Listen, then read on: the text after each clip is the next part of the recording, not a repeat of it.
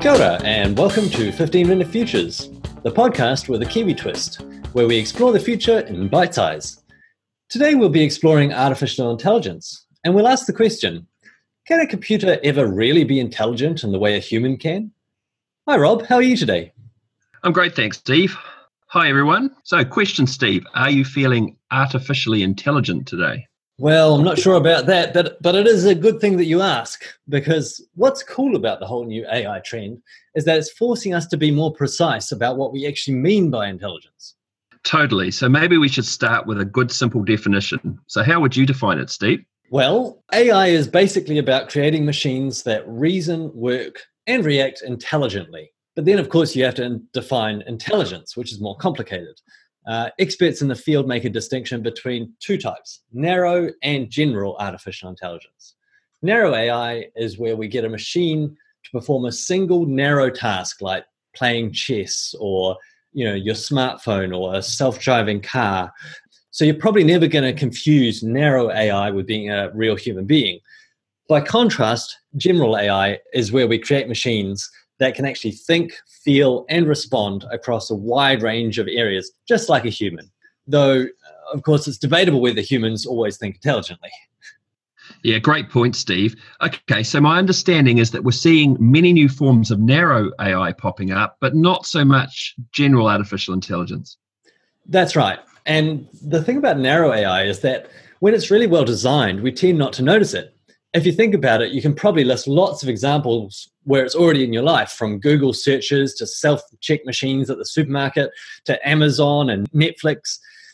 In fact, it's increasingly rare not to have some form of narrow AI in most areas of our lives already. Yeah, that's true. One interesting example was last year Air New Zealand introduced Oscar, its AI-enabled chatbot, which helps you through all kinds of airline queries. That's pretty cool. It's so funny how people automatically focus on the negatives of new technology like this. The first time you talk about it, everyone says, oh, the Terminator, or, oh, AI is going to be taking our jobs. Well, that's true, isn't it? Well, sort of, but I'm not convinced that AI won't eventually actually enable more jobs than it destroys. Though, of course, we'll have to go through a transition, which can be hard. A lot of that depends on whether governments smooth the way or just kind of let the market rip. Also, I can think of a lot of jobs that humans actually shouldn't have to do and will never be well paid for. Things like agricultural work, like picking fruit and veggies, driving long distances, logistics, washing dishes. Pretty much all my summer jobs come to mind. And, if you take Air New Zealand's customer service bot, it just makes sense. We all expect our questions to be answered, and most of them will be pretty much the same questions. But what human wants the job of actually having to answer all those questions? It's a perfect example where you get a useful chatbot in action. Yeah, that's good call, Steve. I mean, just take the driving jobs for a minute. Humans are not particularly well designed to do lots of kind of meaningful, repetitive jobs, and particularly driving. I mean, we're so easily distracted by kids, our favorite song on the radio, a tweet that comes in. We're basically begging to have a crash. And AI, by contrast, is designed to be purely focused on keeping the car on the road while avoiding obstacles. And unlike humans, once you get the design right, it's right for all cars without having to train every new teenage driver. I mean, there's got to be upside to that.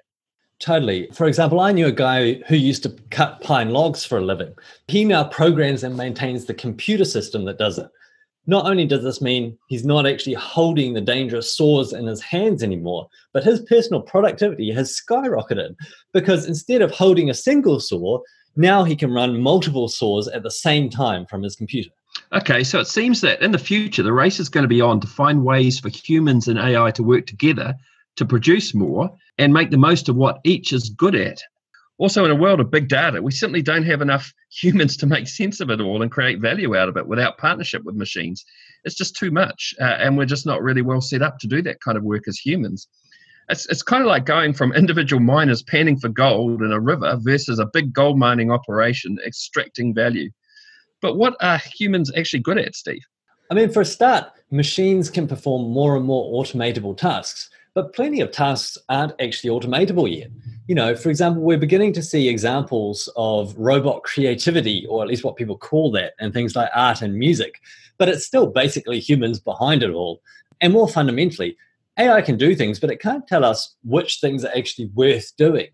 So things around what humans actually value and our ethics, they're still strictly human domains. And in the future, we might end up with AI teaching us things. But if you think of your favorite teacher, it probably wasn't the excellent teaching of the curriculum that stuck in your mind. It was their uniqueness as a human and their characteristics like enthusiasm, kindness, and actual concern for you as another human being. So I reckon it'll be a while before machines can kind of mimic or really convincingly do that stuff. Good call. I think that we're a long way off creating machines that are actually conscious by the way that you and I would understand that term. And although people are currently working on a general artificial intelligence, estimates around when it will arrive vary wildly, anything from a decade to 100 years away. One type of AI called machine learning seems really scary because it really does learn stuff pretty fast. And it's impressive when these machines end up beating world champions in a game like chess or a game show like Jeopardy, but the applications are still pretty narrow.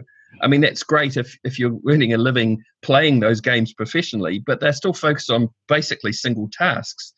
And it's probably a good thing given how much we have to work through implications of even narrow AI for now. I mean, questions like whether a self-driving car in the face of an impending crash should kill passengers or a pedestrian are proving pretty controversial. Yeah, they've got a name for that sort of philosophical challenge, don't they? What is it again? I think it's the trolley problem. Yeah, famously difficult to answer. And it's certainly an ethical question I wouldn't want to have to answer.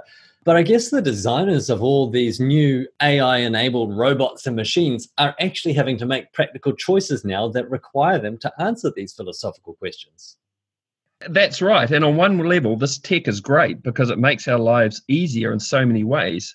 I'm sure pilots love the fact that autopilot exists, but it can also be quite insidious because we end up entrusting a whole lot of decisions and systems like the stock market to AIs, which are really just a bunch of code developed by someone we don't know in a place we can't see. I mean, we can see trouble that makers of self-driving cars are having in designing systems that try to accommodate the chaos of real-life roads. So we'll need human intelligence for a while yet, it seems. Yeah, it certainly seems a real challenge to get machines to cope with the real world. And even more of a challenge seems to be to get them not just to reflect all of the biases that humans already have. I hear there are plenty of examples where we're already implicitly building in and even amplifying our racial and gender prejudice into our AI systems, for example. One of the systems I came across was something called Compass, which is being used to predict which criminals are most likely to reoffend. And this system started out well, but then black people came out labeled as almost twice as likely to reoffend. And you kind of got to wonder what that's doing for society with those kinds of assessments. Yeah, that's worrying, all right. And of course, you have AI programs, so-called bots, on the internet linked to Russian meddling with the 2016 US elections. I understand more than 50,000 Twitter accounts were eventually identified as being used to service and post automated messages intended to give Trump an edge over Clinton. I guess what we're really learning through all of this is that it's just really dangerous to set and forget when it comes to artificial intelligence. What do you see as the implications for New Zealand in this, though, Rob? Well, partly we need government and business to work together to make sure that AI-enabled systems are actually improving lives and without too many unintended side effects. There will be risks around innovation, but we've got to just be really intentional about where we take those risks. And I see we're getting more and more New Zealand conferences and groups on AI springing up. So people are talking about this change seriously now, which is great. And obviously countries like US and China are well down the road in having these conversations. On the AI taking our jobs front, I think we can expect AI-enabled systems like Uber and Airbnb to keep appearing and disrupting traditional industries. If I were in real estate right now, I'd be worried, for example. But in some ways, New Zealand's key industries like agriculture and tourism are likely to be reasonably well protected because they do involve real world rather than the digital world. So that's comforting in part. Yeah, that's right. But we shouldn't forget that the distinction between the digital and real worlds is also getting eroded over time. I mean, we talked last week about, artificial reality and virtual reality and also introducing more computer-enabled systems of robots. So we're seeing these worlds increasingly merging. Just an example I came across here in New Zealand, I understand there's a collaboration between the universities of Auckland and Waikato and Plant and Food Robotics. And they're already trialing robots for both picking kiwi fruit and grapes. I mean, that's bringing AI into the real world. There are good reasons for doing that. It's really increasing the efficiency by which we do our usual work. Yeah, that's really interesting, Steve. So what we're talking about here is convergence, that is between the virtual world and the real world, which makes AI even more ubiquitous. That's exactly right. And what we're going to see is parallel improvements in AI, robotics, and virtual reality, with each making the other better, more relevant, and eventually everywhere in our lives. Okay, Steve. So on balance, do you see the rise of AI as a good or a bad thing? And if you could name 3 things that New Zealand businesses and policymakers should be thinking about right now, what would they be? Well, I'm actually optimistic about this. I'm convinced that in the long term, narrow AI will make us much better off by taking away a lot of those boring and repetitive jobs like I did as a student.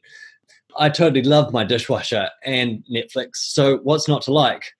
But from a broader societal perspective, we've got some pretty big challenges to manage the transition, I think. To answer your question about the 3 big things, I think we really need to think hard about how we upskill those in repetitive or automatable jobs and how to actually help them get into AI-enabled versions of their jobs that enable them to be more productive, like my mate who was a sawmiller and now runs the computer programs instead. Secondly, from an economy point of view, there's a big question around how we actually power up many of our existing industries using AI and robotics to get them to stay internationally competitive. Because if people are doing this overseas, they're certainly going to be more competitive than us if we don't. And that includes everything from baristas to cow farmers to lawyers, in my view. And thirdly, obviously this has big implications for equity and social well-being. So we urgently need to design a way of thinking about the value of work and how we tax it. And let's talk more about that in our next episode on the future of work. But what about you, Rob? What would be your top 3 suggestions for dealing with an AI-filled world? Well, since you've gone society and economy, maybe I can look at the individual. 3 things top of mind for me is, firstly, we've got a huge challenge ahead of us as a country to ensure the next generation is prepared, since we're going to need to educate them in a world where the jobs that they might be doing don't exist yet. So there's a bit of uncertainty to navigate there. Secondly, if you're a person working in a highly automatable industry right now, don't wait. Get out of it, or start thinking about how you might get on the right side of change by building up different skills and capabilities. And we'll be talking a bit more about this stuff in our next episode on the future of work.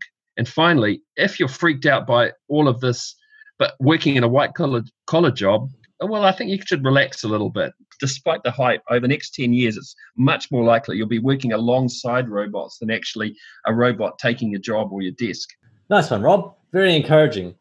But of course, it's not just about us. We want to hear from our listeners. And today's question is, looking ahead, are you more optimistic or pessimistic about the impact of AI, and why? Go to our website, 15minutefutures.org, or our LinkedIn page of the same name to have your say. Thanks, Steve. And that's our 15 minutes nearly up for today. But I'd like to finish by thanking our sponsors, Springload for digital products that catapult your business to the next level, and Anticipate.co.nz, the company that helps you look ahead, plan ahead, and get ahead. Thanks for listening. Thanks, Rob. Hey, Corneta.